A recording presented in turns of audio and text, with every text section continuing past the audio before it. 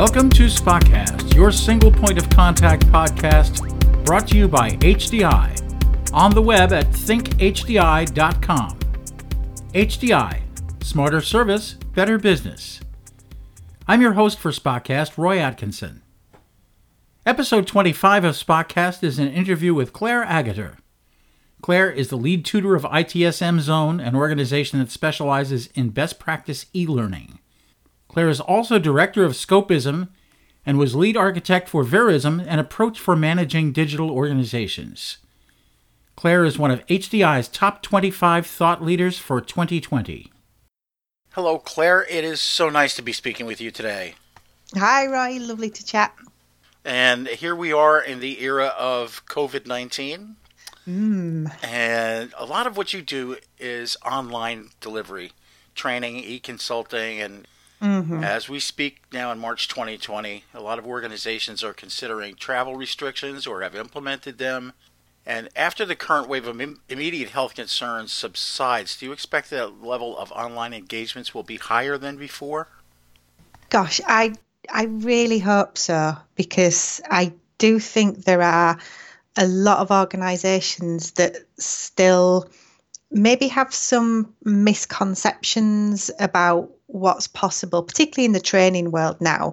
I mean, I've been developing e-learning for 12 years now, and the way that the technology's changed, the way that we deliver material has changed so significantly. But I still think you have people who had maybe a bad experience 5-6 years ago with, you know, a filmed PowerPoint deck or something. So I think in the training world, I would love to see more people taking online courses. I would love to see people having more of an understanding about just how good the material is online. From the consultancy side of things, that one I'm still not so sure about. So I launched a virtual consultancy practice coming up 3 years ago now.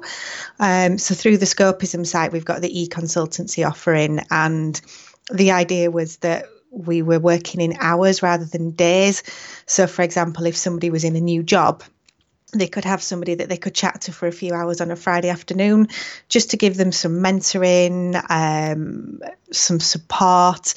But to be honest, that's not taken off at all. And I still think in the consultancy space, it is true that people buy people, and the relationships that get formed, we're maybe not quite there yet. But perhaps what we will see in this interesting time that we live in is perhaps we will see that people do find new ways to make these things work for them. I think probably the biggest challenge for a lot of people at the moment is events, and we're seeing some events going ahead, some events being cancelled.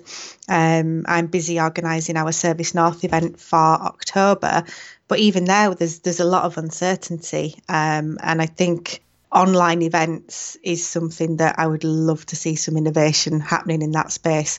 I did a Twitter poll last week, and I asked people, you know, in these times that we're living in, what do you think about online events compared to face-to-face? And some people said, yeah, I'd go if it was free. Some people said I'd pay to attend, but the majority said, you know what, it's not for me.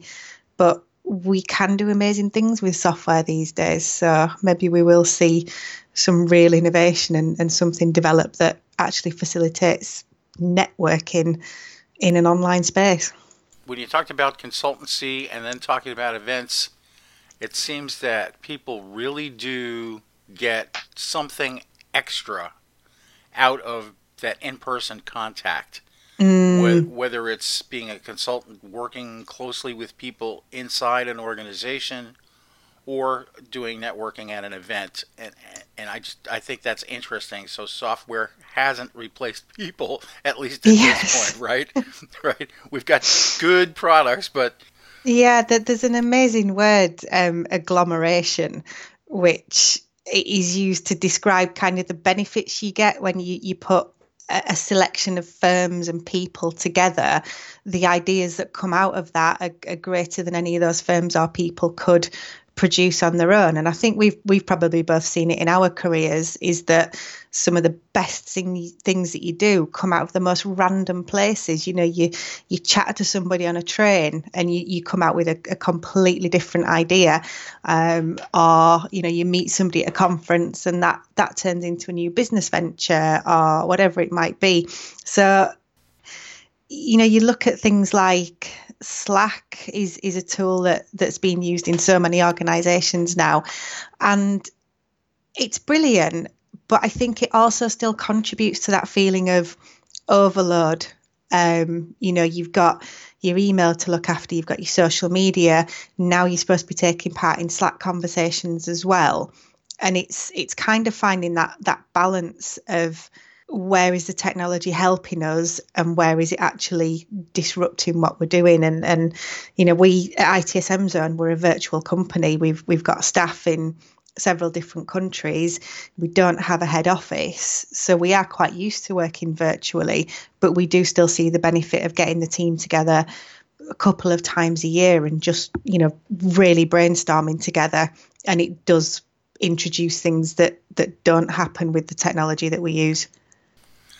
So you talked about some of the various organizations that you certainly are central to and have formed, and you're a woman, you're in a technology field, which in itself puts you in a kind of a minority position. Yeah. So let's talk a little bit about how to promote inclusion in the industry. Is it enough to make sure that we've got women on panels at conferences and that we include women in webinars and so forth when we have multiple presenters? What do you think? Are we on the right track by doing that and being careful about it, or is there? I would think there's more to be done, but what do you see as fruitful? This is a tough one, because I think there's more initiatives, events, groups for women in tech than there have ever been before. But what the diversity statistics are showing is that that's having very little impact on the level of women in senior positions, the amount of women in tech. It's not stopping women dropping out of roles in tech. I do very firmly believe that people coming into the industry need to be able to see people that they can aspire to become like. So I think if you're coming into this industry as a woman, you need to be able to see women in the higher roles, you know, being visible, doing things. And my hope would be that all of the initiatives that are happening, the Women in Tech events, the focus on STEM in education, you know, Girls Who Code, I hope that builds a pipeline. I really, really do. But I think there are those little things that we can all do, and even being conscious of it is a start. Because I remember when we did our first Service North conference, so going back 3 years now, we did a call for papers. We had a selection process. We were looking at all the different speakers based on the quality of the submission. And we kind of put together a draft agenda, and we looked at it and we went, it's all men. How has this happened? You know, and that's even trying to think about it as you're going through the process. And what we found we had to do was, we knew there were amazing women in the industry. We knew that they were doing brilliant things. We knew that they were compelling speakers, you know, people like Andy Case, Rennie Fries, amazing, amazing women. So we went and asked them. And I think sometimes you maybe need to take that extra step. But there is, where it comes from, why it happens, I don't know. And it's difficult to speak from my own personal experience, because I've kind of stumbled into the roles that I'm in by accident, and it hasn't, I don't think the fact that I'm a woman has ever particularly caused issues for me. But then I've been running my own business for 12 years, so you get to make different decisions then, and you maybe not fighting against any institutional sexism within organizations. But I do think all of us as individuals can be conscious of the events that we're involved with, trying to make them diverse, trying to make them welcoming. And I think for me, I will see it as success when we maybe don't need the women in tech events anymore and we can just have tech events.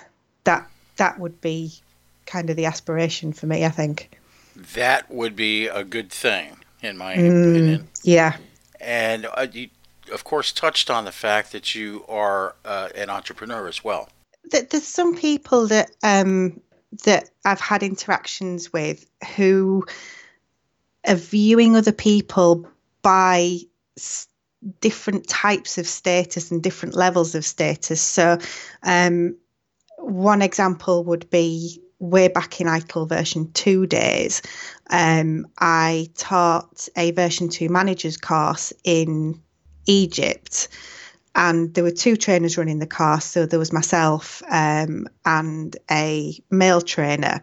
All the delegates were male. And in the first sort of day of the course, they weren't really listening to me. They were happy to listen to the male trainer, but they weren't really listening to me until it became apparent that I was an ITIL examiner.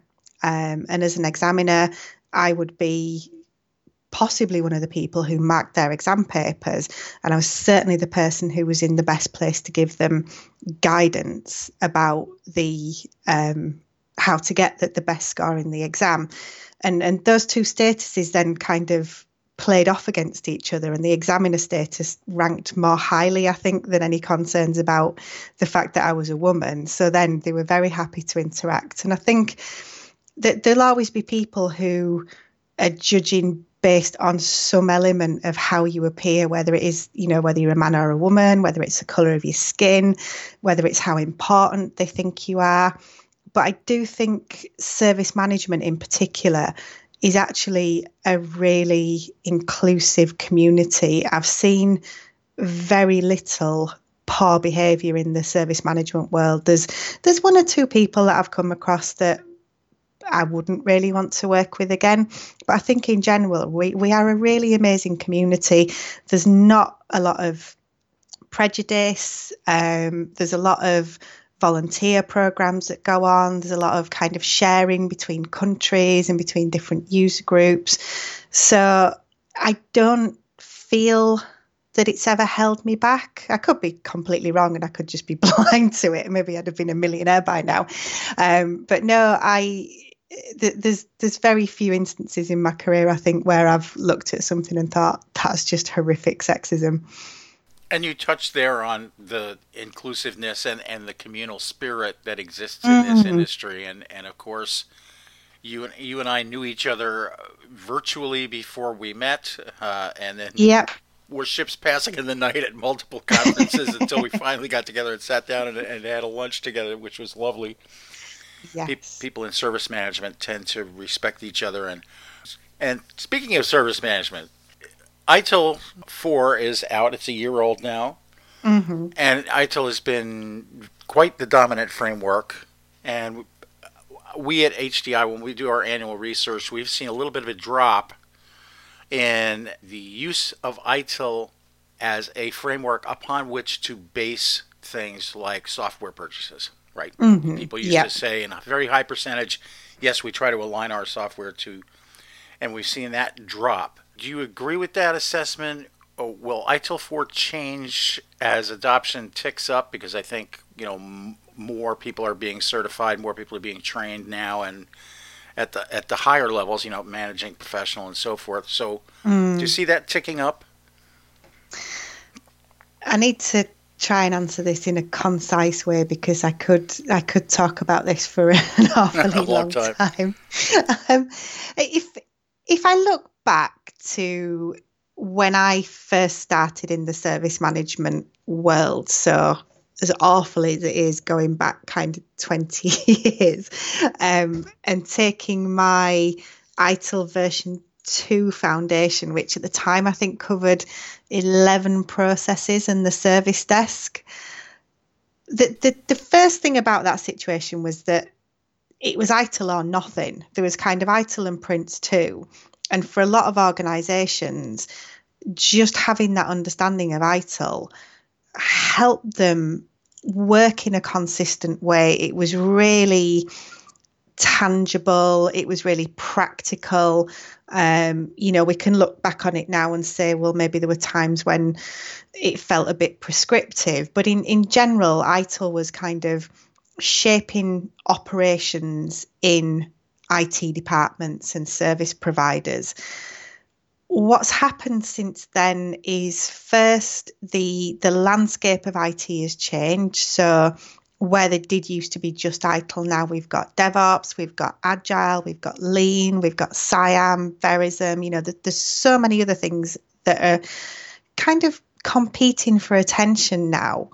And those initial elements of ITIL that we all tend to think about when you say ITIL, incident change, problem, service desk, have become kind of hygiene factors for organisations, that they're just how we work now. You don't necessarily think of it as being, well, this is how we've adopted ITIL in this organisation. It's just, we've got customers ringing. Of course, we need a service desk and we need to prioritise the work. So, of course, we do incident management. And the software generally does that out of the box. So people don't necessarily have to develop these complex invitation to tenders, because one incident workflow is pretty much like another. But then looking at ITIL 4 specifically, and I'm saying this from the perspective of a training provider, we kind of categorize the training that we sell into two main groups. And the first group is training products that teach people how to do jobs or how to work with systems that already exist. So things like SIAM, things like the old ITIL were basically organisations saying to people, this is how we work, learn about where it's come from, and then come back and apply this in your job. Then the other type of training product is more, I think probably the word would be aspirational. It's kind of showing organisations, this is potentially how you could be working, or this is what you should be moving towards. And for me now, ITIL 4 and other methodologies like Verism fit into that category, because they're kind of reflecting the challenges that digital transformation is putting on a lot of organisations, and they're suggesting possible ways to adapt to that. But, when ITIL 4 was first released, there wasn't a single organisation in the world that had a service value system that it would call a service value system. They weren't talking about service value chains. So I think what we'll see is organisations looking at ITIL 4, picking elements of it, and then kind of weaving them in with everything else that they're doing. So weaving them in with their agile development teams, weaving it into the lean work that they're doing.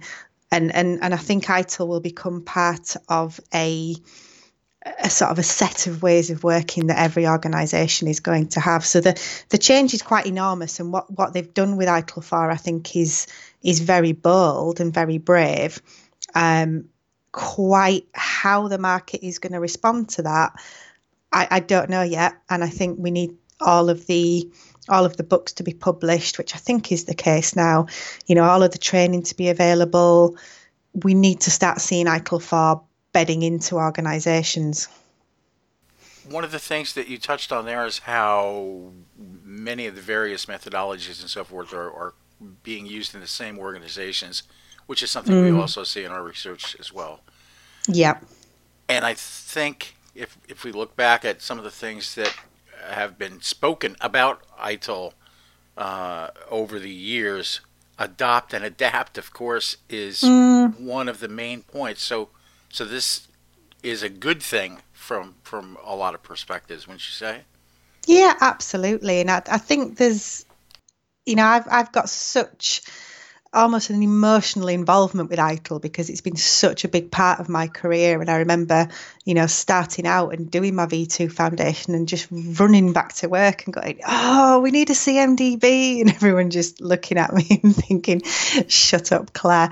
But it absolutely is adopt and adapt. And it does make me a little bit sad to see that there is a bit of revisionism going on, I think, and people are pointing at previous versions of ITIL and going, oh, so prescriptive, so bureaucratic. And of course it wasn't. It was just a series of books, and what you chose to do with the knowledge that was in those books is up to you. And I think there's, if you talk to people from the DevOps community, there's a real misconception about how things like change management work.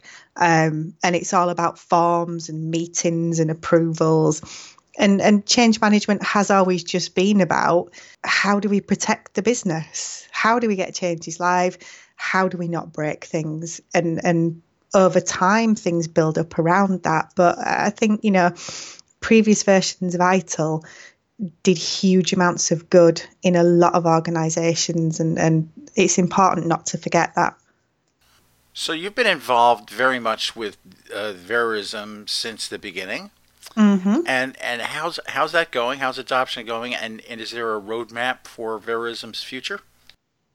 Yeah, Verism's actually going really, really well. So we developed Verism based on a big piece of research that the International Foundation for Digital Competencies, the IFDC, undertook, which was asking organisations, do you feel that service management as it exists at the moment, and bear in mind this is going back sort of 2 years-ish before ITIL 4 was, I won't say dreamt of, but certainly released.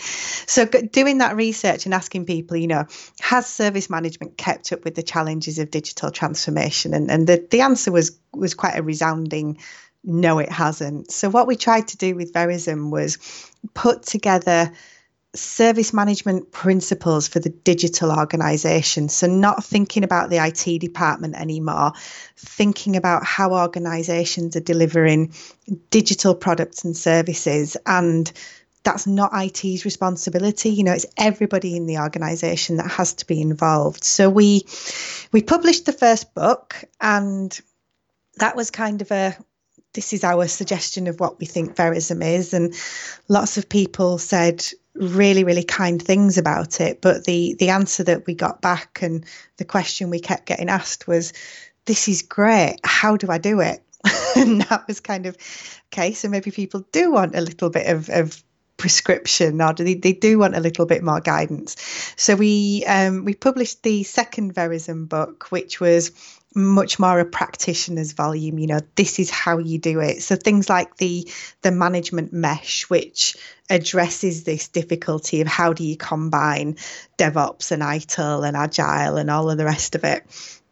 We had much more guidance around that in the second book. So beyond that, and I guess in a similar way to ITIL 4, the proof with Verism now is how are organisations using it, because that's how Verism's going to grow.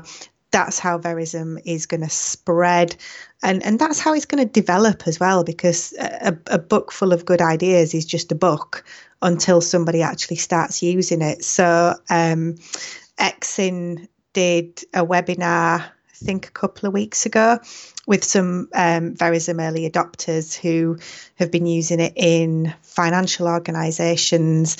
I've got an ITSM Crowd episode coming up. We've got Vocalink MasterCard on there. We've got a cloud startup company talking about it. And I think for me, a lot of this is now sharing these stories and building that community. And that's how Verism is going to grow.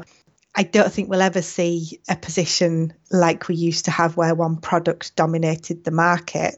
But what we are seeing with Verism is the real strong interest coming from outside the IT department as well, because we really wanted this to be an organisation-wide approach. Businesses run on information technology now more than ever. Mm-hmm. And so is IT still a department? Will it be a department? Are those days gone, do you think? It's a tough one, isn't it? And I think we had real debates about this when we were going through the Verism author process, because we used to have conference calls every week, and you'd have maybe 10, 15 people, and we'd argue about a piece of terminology for 30 minutes. But IT was one of the things that caused a lot of problems. And it wasn't until we understood that everybody interprets IT in a different way that we could actually start to use that as a meaningful piece of terminology. Because you say IT to some people, they think you mean the data center, the servers, the network. You say IT to somebody else, they think it's a department. And I think when you're talking about IT purely as a department, that's when you immediately get, the business and IT. It's a silo. It's something that you have to ask for permission. So what we said in the Verizon books is think about IT as an organizational capability.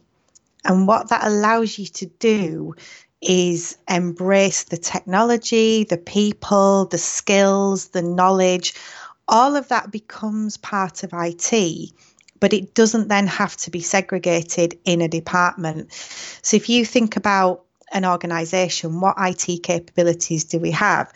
And I can look and say, well, within ITSM Zone, we've got IT capabilities in marketing because our marketing executive is using social media. She's using all these analytical tools and these reports that she's pulling out.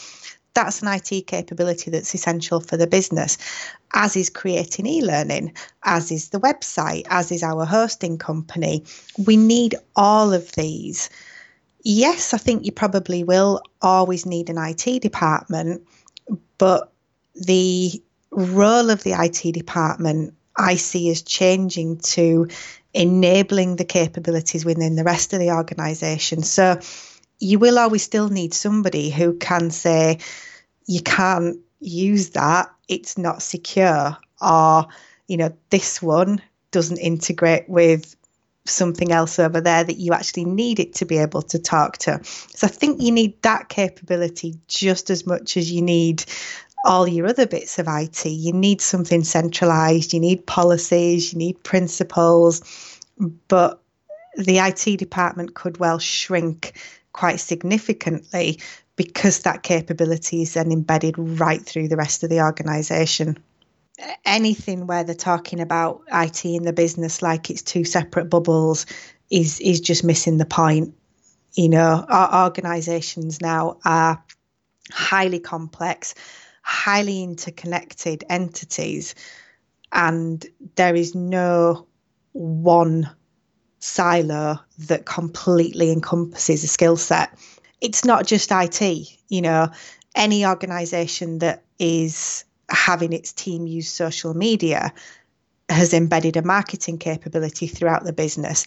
Any organisation that is allowing its people who are out and about working, to scan the receipts, to automate the filing of their expense claims, you're moving that finance capability around the business. And this is how it's going to be in the future. People don't just have one single skill set. They're involved in lots of different things, and our organisational structures need to evolve to accommodate that. Well, on that note, I think it's an appropriate time for us to wrap up the conversation. And I look forward to seeing you again sometime soon, and certainly to talking with you, Claire. Thanks so much for being on the podcast. Thank you so much for inviting me. Thank you for listening. You can find more information about HDI on the web at thinkhdi.com. I'm your host for Spotcast, Roy Atkinson. Until next time, take care.